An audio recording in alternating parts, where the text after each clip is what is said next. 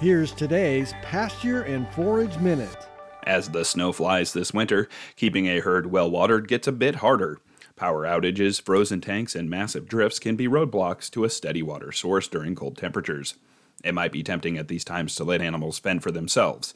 After all, snow has water in it, right? First of all, we need to consider how much water animals actually need. As a rule of thumb, a dry cow or bull needs 1 gallon of water per 100 pounds of body weight on an average day. Growing animals will require more. Lactating animals are usually near the top for need, with 2 gallons of water daily needed per 100 pounds of body weight.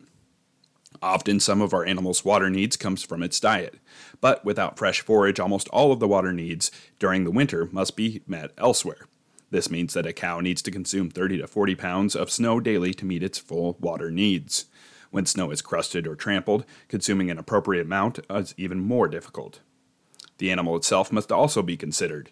Eating snow is a learned behavior and doesn't happen just overnight.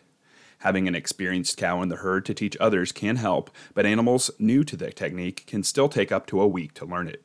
Additionally, thin cattle, body condition score 3 or less, should not be forced to depend only on snow for water sources. Cattle should have at least a body condition score of 4 and be in good health.